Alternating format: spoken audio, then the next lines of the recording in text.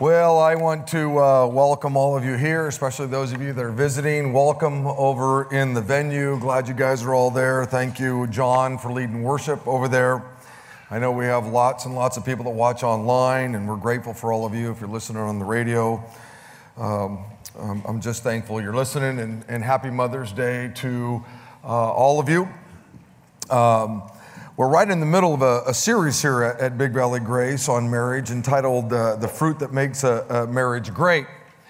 And our theme verse has been Galatians chapter 5, which says, "But the fruit of the Spirit is love, joy, peace, patience, kindness, goodness, faithfulness, gentleness, and self-control.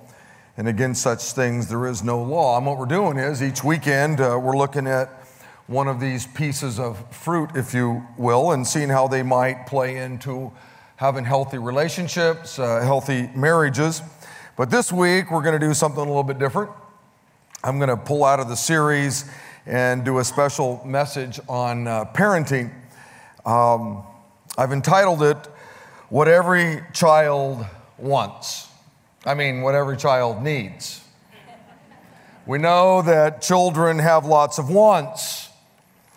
They want a pet. They want an Xbox. They want a smartphone. They want a computer. They want a bike. They want candy. They want to have their friends spend the night. Those are just some of the things that my kids always tell me that they want. The list goes on and on and on. Our kids have lots of wants. You have wants. Your kids have wants. I don't want to talk about wants. I want to talk about their needs. What every child needs. The Bible says this in Proverbs chapter 22. Teach children how they should live, and they will remember it all their lives. Those are 6 weighty words. Teach children how they should live. I mean, just think about that for a second. The Bible says it's your responsibility to teach children how they should live. God wants you as a parent or a foster parent or a grandparent, a guardian, us as a church, to teach children how to live, which is super important because if you don't teach your children how to live, somebody will. Hollywood is more than happy to teach your children how to live through the movies that they make, through the sitcoms that they produce. Hollywood is well on its way to teaching your children how they ought to live. In fact, Hollywood's done a pretty good job teaching you how you ought to live. Maybe it's the music industry. Through all of the songs and the lyrics that kids hear today, the music industry is more than happy to teach your children how to live. The music industry teaches your children what's right, what's wrong, what they ought to honor, what they ought to, get their lives involved in. The government, they are all about teaching your children how they ought to live. They spend billions and billions and billions of dollars teaching your kids, and they've taught many of you, by the way, how you ought to live. God says, you teach your children how they ought to live. You.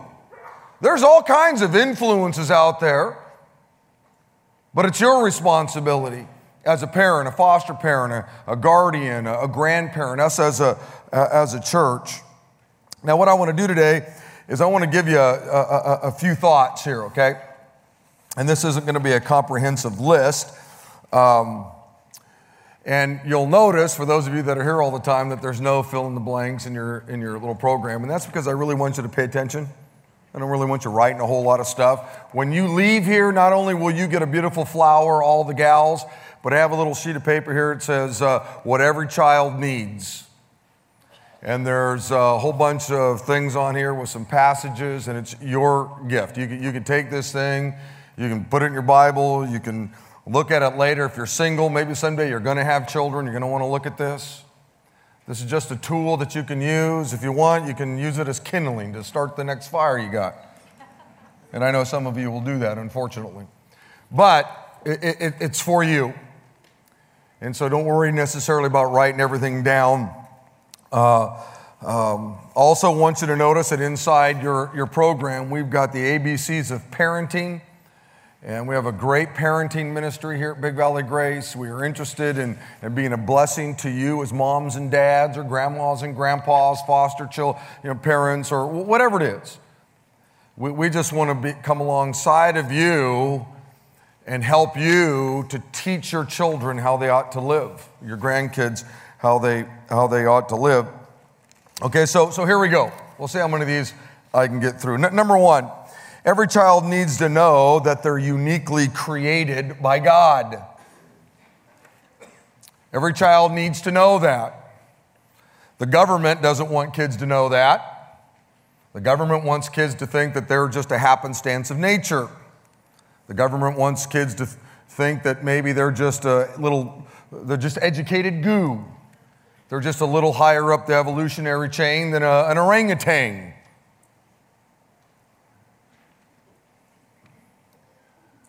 Every child needs to know the truth. And that is, they're not educated goo. They're not just up the evolutionary chain of an orangutan. They're not a happenstance of two molecules that bumped into each other 1 billion years ago or whatever the number is. They need to know that they're a uniquely created human being. In fact, they need to know that God created everything. The Bible says, in Genesis chapter 1, in the beginning, God created. And I've told you over and over again that in my humble opinion, those are the 5 most important words in all of the Bible. Because if you can't get past those first 5 words, then nothing else really matters. The Bible says that in the beginning, God created. God created the heavens and the earth. God created all the stars that are in the sky. He created all the fish that are in the sea. He created all the plants that grow on the earth. He created all the birds that fly in the air. He created all the bugs that crawl on the ground. He created all the animals that roam the earth. In the beginning, God created. But then the Bible says that God created His masterpiece, which was you, your children. Listen to what Genesis chapter 1 says. God said, let us make human beings, you, your children, in our image and in our likeness. And let them rule over the fish of the sea and the birds in the sky, over the tame animals, over the earth, over all the small crawling animals on there. So God created human beings, your children, in His image. Beloved, we as human beings are made in the very image of God. And that's what makes us special. It's what makes us unique. It's what gives our lives dignity. It's what sets human life apart from every other type of life. It's called the sanctity of life. Yes, God created cows and goats and whales and spiders and frogs. He created it all. But only we as humans were created in the very image of God. And children need to know this. Your children need to know this. They need to know that they're unique, that they're special. That they're not just educated goo or an animal, so to speak. That human life is way different. Listen to what King David said in Psalms 139. He said, you made all the delicate inner parts of my body and knit me together in my mother's womb. He's talking to God. Thank you, God, for making me so wonderfully complex. Your workmanship is marvelous.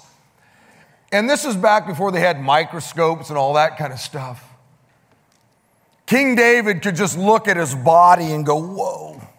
Maybe he had seen some babies that were born and just, man, that's just unbelievable. Maybe even in the heat of battle, he took a sword out and, cut some guy's stomach open, and he's looking at a kidney. He's looking at a spleen. He's looking at a heart. And he's going, whoa, whoa. I am fearfully and wonderfully made. Listen, don't ever let a biology teacher or a professor or any parent tell you that you're just an accident, because you're not. Yes, there are accidental parents, but there's no such thing as accidental babies. Your parents may not have planned you, but God did. Beloved, there are tons of illegitimate parents in the world, but there's not one illegitimate child. Not one. If you're here, it's because God wanted you here.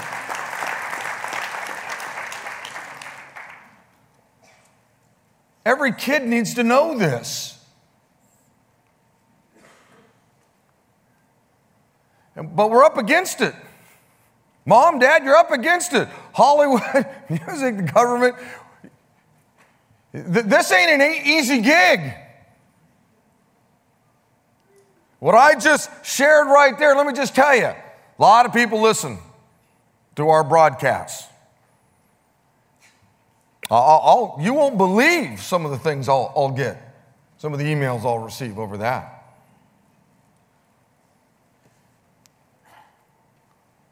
But every child needs to know that they're unique. Every child needs to know that God created them when they were inside their mother's womb. I got a watch on right here. Obviously, this watch was made by somebody. It didn't create itself. I got this plastic bottle here. Does anybody want to stand up and say that this bottle created itself? That's ludicrous. You all know that somebody in a factory made this piece of plastic. You know it. This could not have created itself. This didn't even take a lot of intelligence to create. And yet the world out there will tell you, you're just a happenstance of nature. You're just, billion years, whatever the number is, of evolution. And there you are. Here you are. Look how complex you are. King David was right. You are so complex. You're fearfully and wonderfully made. This takes no intelligence at all to make, but you know it had a creator. Just think about you and how you're made. Obviously, it took somebody with a lot of intelligence to put a human life together. Children need to know this. Psalms 100 says, know that the Lord is God. It is He who made us. He made us. We are His. We are His people, the sheep of His pasture. And this is the first thing that your child needs to know. Every child needs to know. I think it'd make a difference. I think if every kid knew that they were unique, special, created by God, they'd stop acting like animals. We've taught them that they're animals, basically. And so is it any wonder that they act like it at times? Number two, every child needs to know that God has a special plan for their life. Not only are they created in His image, but God has a special plan for their lives. God has a purpose for their life. Jeremiah chapter 1 says, God said this to Jeremiah, before I made you in your mother's womb, before, God says, I made you, I chose you. Before you were born, you were set apart for a special work. I appointed you as a prophet to the nations. Now, probably your children haven't been set aside to be a prophet to the nations. Maybe they have. Point is God had a special plan for Jeremiah, and He's got one for you, Mom, Dad, Grandma, Grandpa, and He has one for your children. Most of you understand that. There may be some of you in here right now, and this is all new to you. You were never taught this, and you might be in your 20s or your 30s or your 40s or your 60s, and you've never heard this before. This is just an unbelievable thought. Before you were ever conceived, God knew who you were, and He had a purpose for your life. Before your child was ever conceived, God knew about your child. And not only did He know about them, but He had a plan for their life, a special plan for your life. And by the way, the Bible's full of examples of this. The Bible tells us that John the Baptist was actually filled with God's Spirit while he was in his mother's womb. While he was inside his mother's womb, the Holy Spirit filled John the Baptist. And the Holy Spirit doesn't fill, just a ball of cells. The Holy Spirit fills human life. And why did God's Holy Spirit fill John the Baptist while John was in his mother's womb, Elizabeth? Because God had a plan for that child's life. The great prophet Isaiah said, all of you people in faraway places, listen to me. Listen, all you nations far away. Before I was born, the Lord called me to serve Him. The Lord named me while I was still in my mama's womb. God knew Isaiah's name before his parents ever gave him a name. God called him before he was born. God had a plan for his life before he was ever born. He simply used God's parents to bring him into the world. And the same thing is true for you.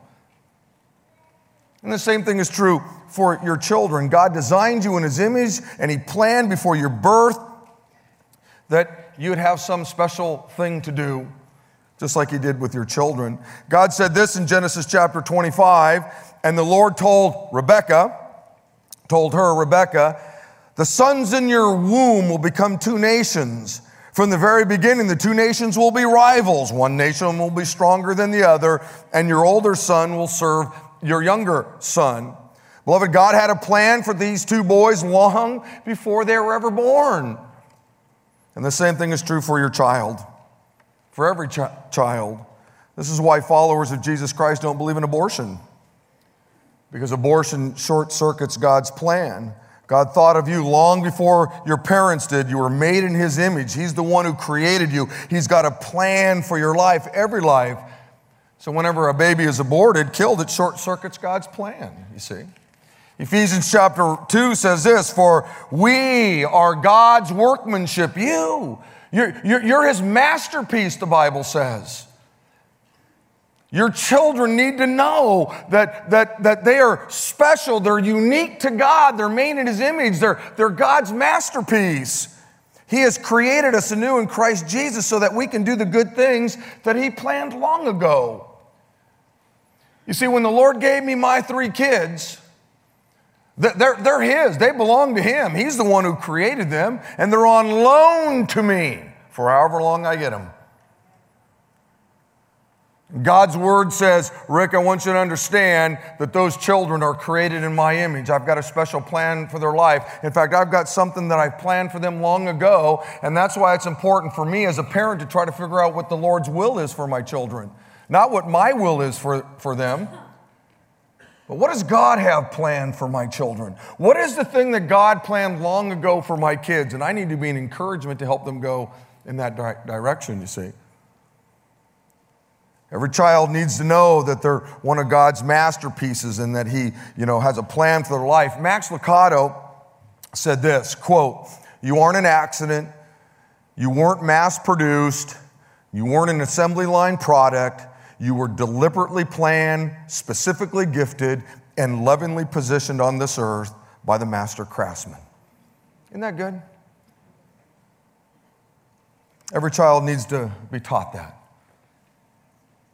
I know they have lots of wants, but this is something that every child needs to know. And for some of you, you need to know this. Some of you are here and you're going, I've never even heard this. I didn't understand that that's what the scriptures taught. Number 3, every child needs to know that they're sinful. They need to know that sin has impacted, everything. The Bible says in Romans chapter 5 that when Adam sinned, sin entered the world. The Bible tells us in Genesis that God created the first two human beings, Adam and Eve, and he put them together. It was the first marriage. And God gave them a free will, and they made a decision not to obey God. They sinned against God. And what that did was it caused a mess on planet Earth, is what it did. Now this thing called sin had entered into the world.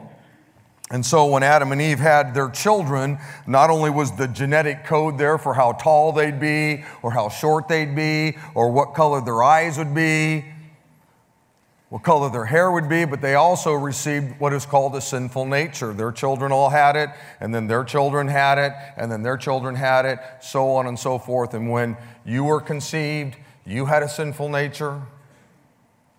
When you had your children, you passed on that sin trait, if you will, to your children, and it goes on and on and on.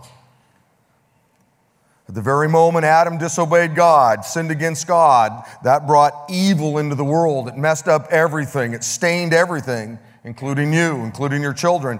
And your children need to know this.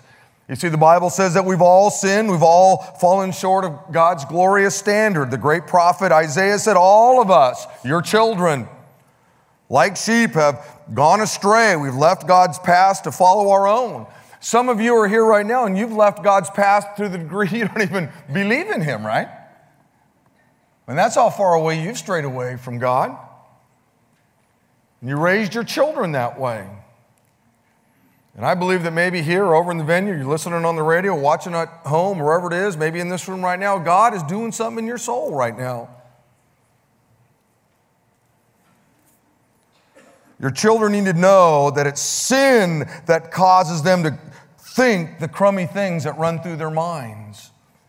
They need to know that it's sin that causes them to do the crummy things they do. It's sin that causes them to disobey. It's sin that causes them to lose their temper. They need to understand that it's sin that causes people to do all the crummy things that they see on the news. You know, they walk by the TV and they hear and see about a guy who kidnaps 3 girls and keeps them locked up in a dungeon for 10 years. They need to understand that it's sin that caused that man to do those evil things that he did. A lot of our kids have no clue, and they wonder, man, why is there evil? Why does all this happen? Why do I feel like I want to disobey? Why do I do the crummy things I do? Why do I say the crummy things I say? Why do people do evil things to me? Why do my classmates say bad things to me? Why do my classmates do crummy things to me? They need to understand that it's sin in their classmates' life. It's sin that has so messed up everything. They need to understand this so they can get a grip on what's going on in their lives. God said this through the great prophet Jeremiah, the heart is the most deceitful of all things, and it's desperately wicked. Who really knows how bad it is? And I know that when you're holding your little baby, you think, well, what a little angel. It's so sweet and so nice. And then they grow up to be an adolescent. Oh my God, what happened to them? What happened to my angel? You don't even have to wait till they get to be an adolescent. Just take 2 little children. Take 2, they could be 2-year-olds. Put them in a room with 1 ball and watch the selfishness. You can see sin at a young age. It's there, lurking. It's just as they get older that it begins to really rear its ugly head. Look, the world is messed up because the human heart is messed up. When you look at all the crummy things that people do to themselves or to each other, it's all because sin has stained our hearts. And your children need to understand this, you see. But most importantly, they need to understand that sin messed up their relationship with God. Yes, it causes all kinds of stuff on this plane, But most importantly, what sin does is it severed the relationship that we had with our Creator, the one who made us in His very image. And you need to know that. Your children need to understand this. Now this brings me to number 4. Every child needs to know that Jesus is the only way to have their sins forgiven. Okay, every child needs to know that they need a relationship with Jesus. Let me take us to one of the passages of Scripture we tend to read a lot at Christmas. It's in a lot of Christmas cards, and songs have been written about it. Matthew chapter 1 says, "She," that's Mary, "will give birth to a son, and you are to give him the name Jesus, because Jesus, like all children, like you, had a plan and a purpose for his life. And here was his purpose. He was going to come and save people from their sins." That's all of us. We've all sinned. And sin destroyed our relationship with God. Sin destroyed the relationship your children had with God. And Jesus came to save us from the consequence of sin. Jesus came to forgive people. He came to save us from the penalty of our sins. And every child needs to know this. Your child needs to know this. Some of you are here and you need Jesus in your life. Jesus himself, he grew up, and when he was about 33 and a half years old, this is what he said. "For God so loved the world," your children, "that he gave his one and only Son, that whoever believes in him shall not perish because of their sin, but have eternal life. For God did not send his Son into the world to condemn the world." That's not why Jesus came. He didn't come to bring condemnation. But what he did was he came to save the world through him. That's why he came. You see, he didn't need to come to bring condemnation because we were already condemned. Our sin already condemned us. He came to bring life. You need to know this, and your children need to know this. They need to know that sin messed up everything, but God so loved them that he sent his own Son to come and die for them. In fact, let me give you the heart of God. In 2 Peter, it says this. It says, "The Lord is not slow to do what he has promised, as some think. Instead, he is patient with you." And why is God patient? Because he does not want anyone to be destroyed because of their sin, but he wants all to turn away from their sins. Beloved, this is the heart of God.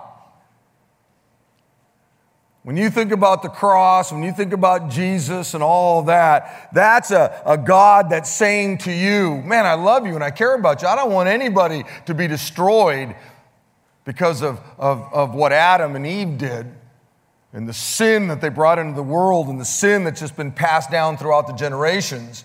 I want everybody to give their life to my Son. I want everybody to have their sins forgiven." That's the heart of God, but God gave us all a free will, and you can make the choice whether you want Jesus or not.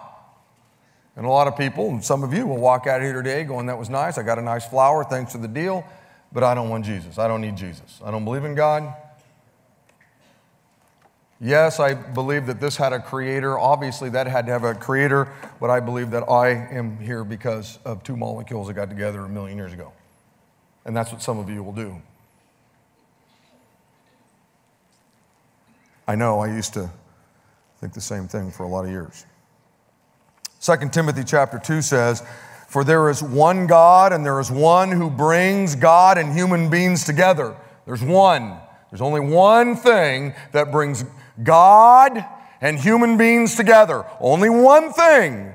Not all your good works, not by putting money in that offering basket that went by, not by being in church here today, not by singing songs. Those are all good things, and God wants you to do those things. But there's only one thing that brings God and man together. There was one thing that separated us. That was sin. And there's only one thing that brings us together. The man, Jesus Christ, who gave himself to redeem everybody. Your children need to know this. At an early age, the Bible says everyone who calls on the name of the Lord will be saved. And for some children, they can call on the name of the Lord at a young age. They understand the fact that they were made in God's image. They understand the fact that God has a plan for their life, and they understand that sin short-circuited that plan, so to speak. And all of my children, at pretty young ages, all kind of grasped those biblical truths, you see, and invited Jesus Christ into their lives. Number 5, every child needs to know biblical truth. They need to have a biblical worldview, in other words.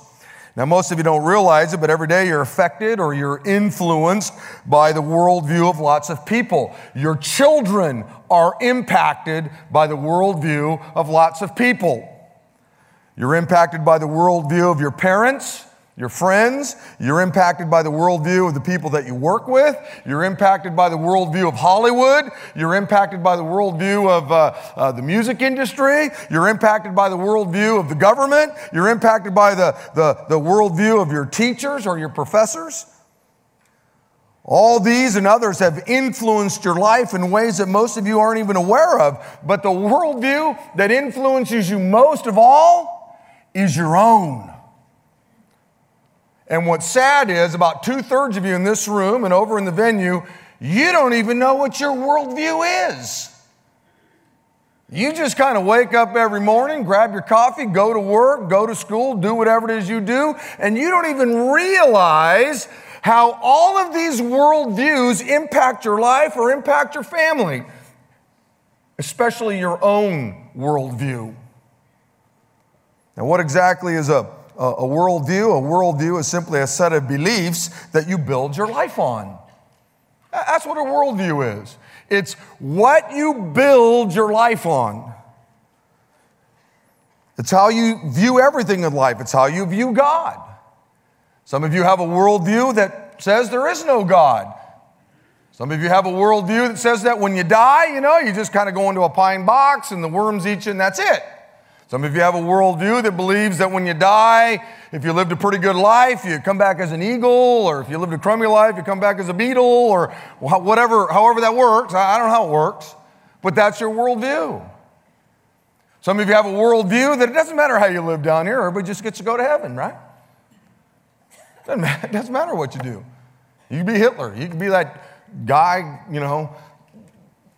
trapping women in his basement for 10 years, and everybody gets to go to heaven, right? That's your worldview. Your worldview impacts how you view life and death. It impacts how you view yourself. Some of you today are hearing a worldview you've never heard before, that I'm not just two molecules that came together, that I am uniquely made in the image of God. You've never heard that before. Your worldview is that you're just an orangutan, or a little bit, up the evolutionary chain of an orangutan. Your worldview determines how you view pain and suffering, good and evil. It's how you view your past or your future. It's how you view relationships. Your worldview determines, how you view money, how you view your possessions. Your worldview determines whether you believe in Satan, the demons. Beloved, everything you think about life is included in what is called your worldview. And the truth is, everybody has a worldview, whether they realize it or not. Everybody operates off of some set of beliefs. And in my humble opinion, it's the most important tool you have in life, because everything you do in life is based on a set of beliefs or your worldview. You see, every time you're faced with a decision, your brain is wired in such a way that it automatically accesses your worldview. It automatically accesses your set of beliefs to help you know what decision you ought to make. So if you base your life or the decisions you make on a faulty worldview or a faulty set of beliefs, man, the results can be disastrous. Let me give you an example. Let's say you and your spouse aren't getting along. You're fighting and all that kind of stuff. Your worldview, the set of beliefs that you live by, will determine what you'll do about it. Do you work things out?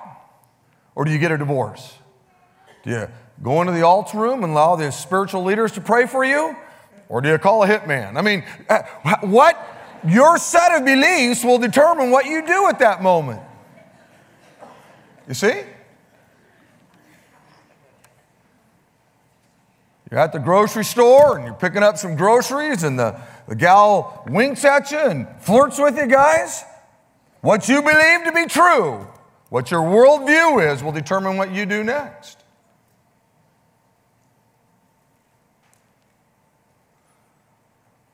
So obviously it's important to clarify what your worldview is.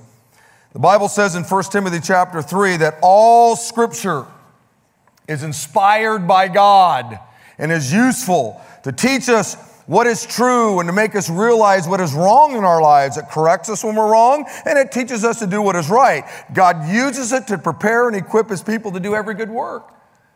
And one of my favorite verses in all of the Scripture. It really clarifies a lot. You see, it's this book right here that teaches us what's right and what's wrong. Hollywood has a set of beliefs.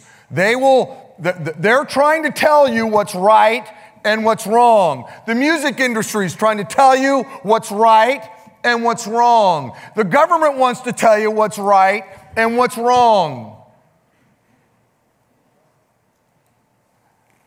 This is the thing that tells you what's right and what's wrong. It corrects you. It trains you. It helps you clarify what your sets of beliefs are. The Bible says this in Proverbs chapter 30. Every word of God is flawless. It doesn't say that every word of God is easy, because a lot of what's written in this book is very difficult. When you choose to live your life according to this book, let me tell you something. You'll be labeled a hater, a bigot, a right-wing fanatical. They'll marginalize you.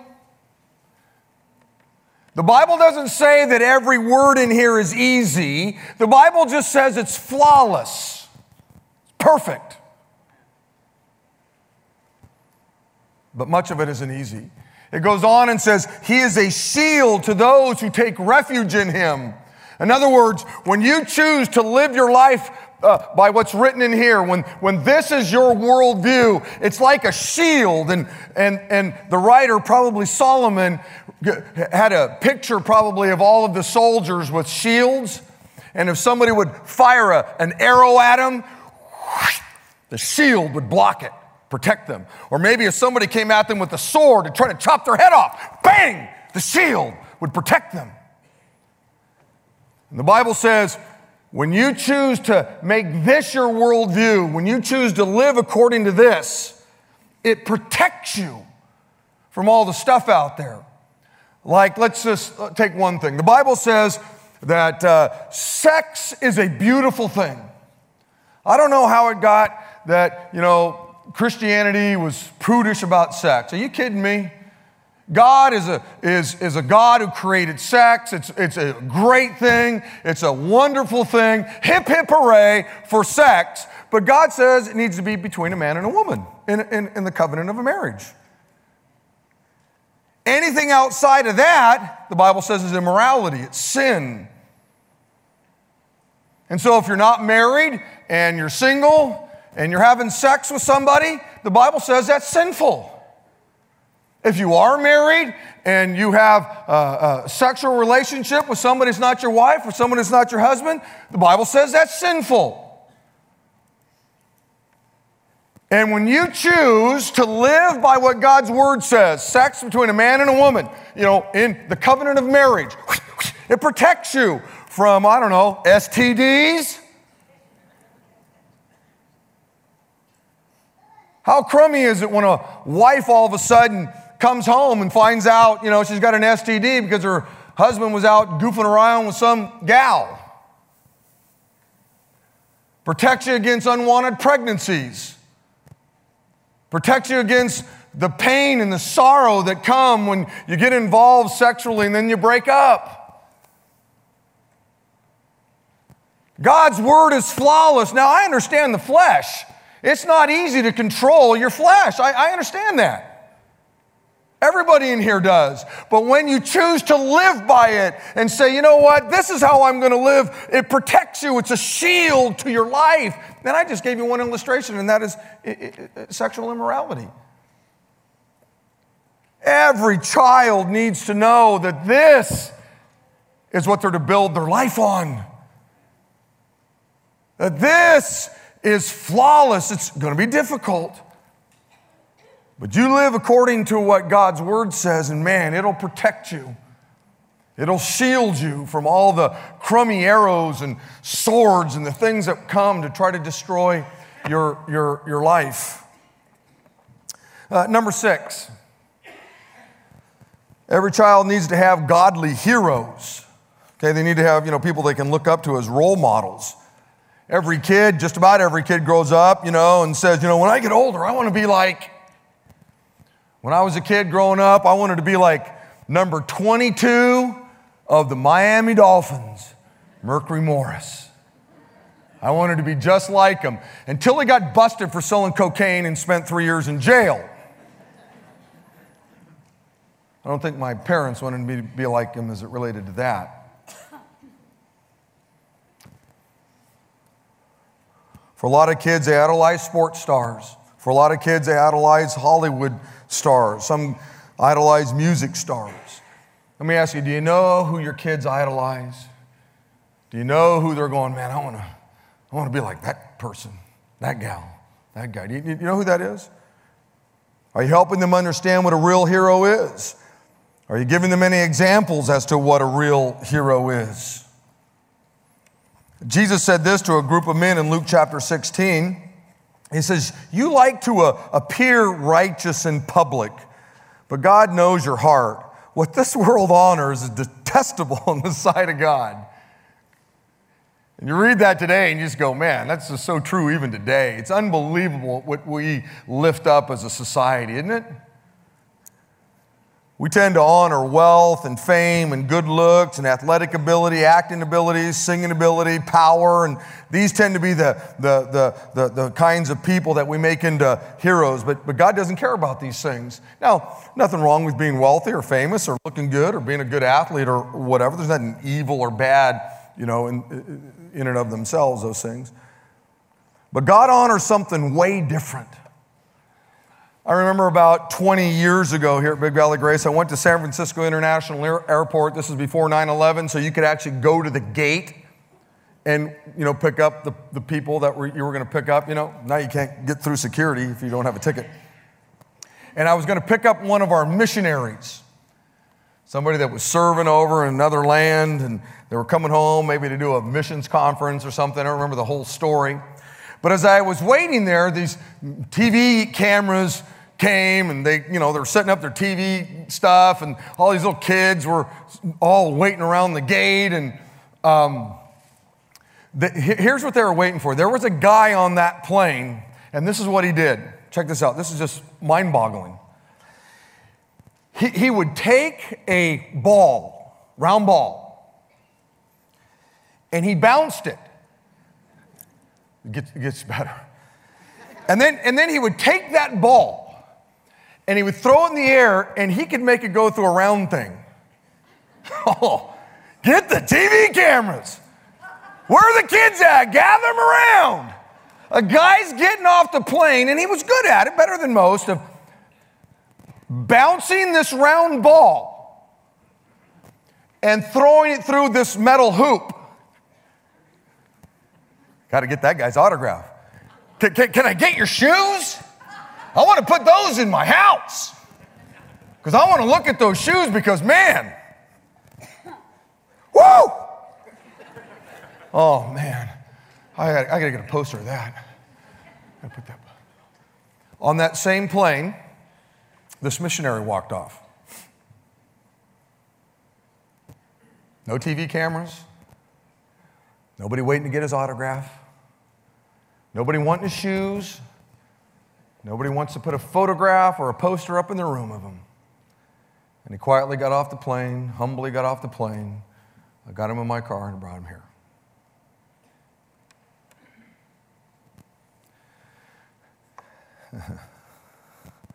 Unbelievable, our culture, huh? The things that we value, the things we got all pumped about, put posters up, spend money on. And we forget about maybe who the real heroes are. Let me read to you one of the most amazing pieces of literature ever written. It's found in John chapter 13. It says, before the Passover celebration, Jesus knew that his hour had come to leave this world and return to the Father. He had loved his disciples during his ministry on earth, and now he loved them to the very end. It was time for supper, and the devil had already prompted Judas, the son of Simon Iscariot, to betray Jesus. Jesus knew that the Father had given him authority over everything and that he had come from God and he was now going to return to God. So he got up from the table.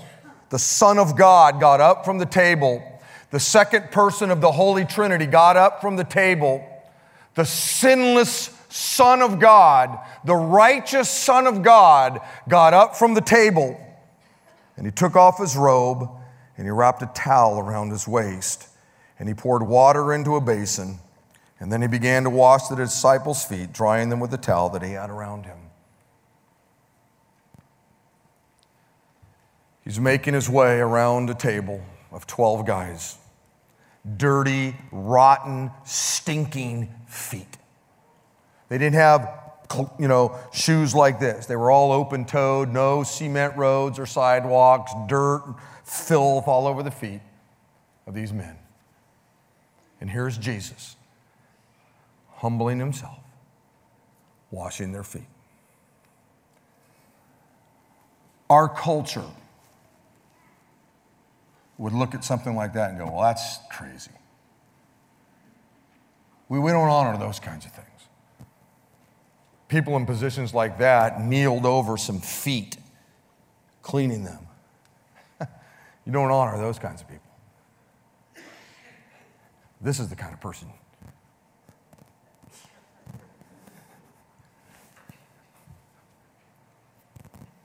Crazy, isn't it? Just crazy. Now, I love sports. Nothing wrong with loving sports. But when you really think about it, wow, we've got things so goofed up. And last but not least, and I'll end with this one, and you get all these and about 8 or 9 more on this sheet I'm going to give to you. Every child needs you as a parent or grandparent or guardian or whatever to be a godly leader. They need you to be the main adult in their life, to model what a real hero is. Listen to me. Listen. Mom, dad, grandma, grandpa, whether you believe this or not, you are your son, your daughters, your grandkids' hero. You're it. You're it. I love what Paul said in Philippians chapter 3, he said, brothers and sisters, all of you should try to follow my example and copy those who live the way we showed you. And that ought to be one of the great verses for those of us that are moms or dads or grandmas or grandpas or guardians or whatever, that we'd be able to look at our children and say, hey, Megan and Cade and Gracie, guys, listen, you're never going to be Jesus, and there's some great heroes in the Bible that you ought to know about, but let me give you a real life soul that you could follow. You follow your dad.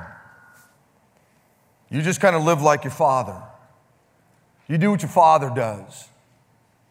Because I know that I'm doing my best to follow the Lord, and if you're following me, when I finally, take my last breath, boop, I got you on a good path.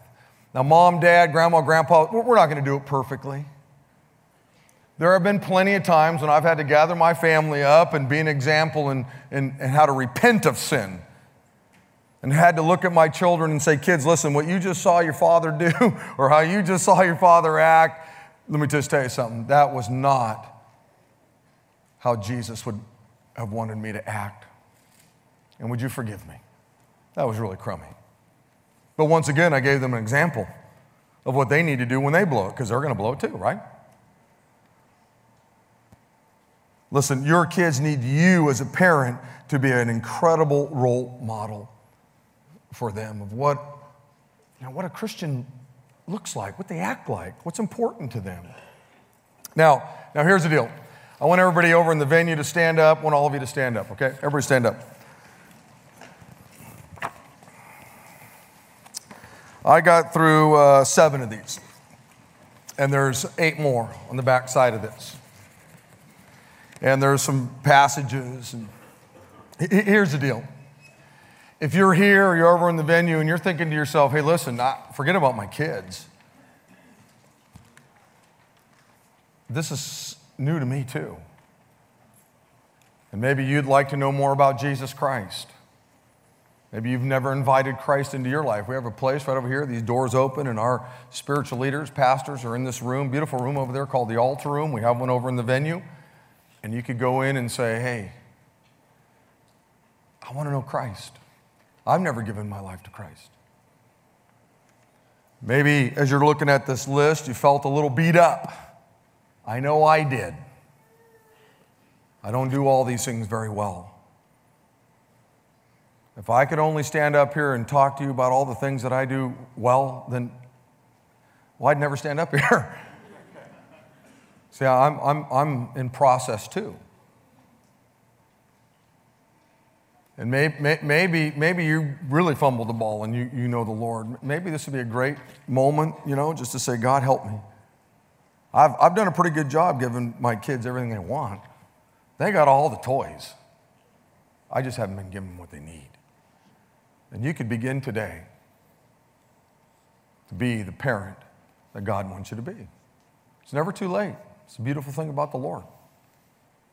My favorite character in all the Bible was a guy by the name of Samson. He made a bloody mess of his life. But his greatest day was his last day. That's what I love about the stories. It's never too late for God to blow your mind and use you. And maybe today is the day that you begin. And the altar room is available for prayer, whatever it is you need. Don't forget on the way out, I'm going to pray. You get a flower, pick one of these up, okay? Father, thank you, Lord, for today and what it represents. And I know there's lots of joy on Mother's Day, but we also know there's some sorrow, God. And we just pray your blessing upon all our gals here. They deserve more than a flower, but it is a way for us to say thanks. And we love them and care about them, Lord. I do pray that maybe somehow you would take this little sheet of paper on things that kids need, and you'd really do some neat things with it, Lord, in all of our lives, including mine. And I pray these things in the name of the Lord Jesus Christ, and all of God's people said, amen. Hey, blessings to you. Don't forget to pick those.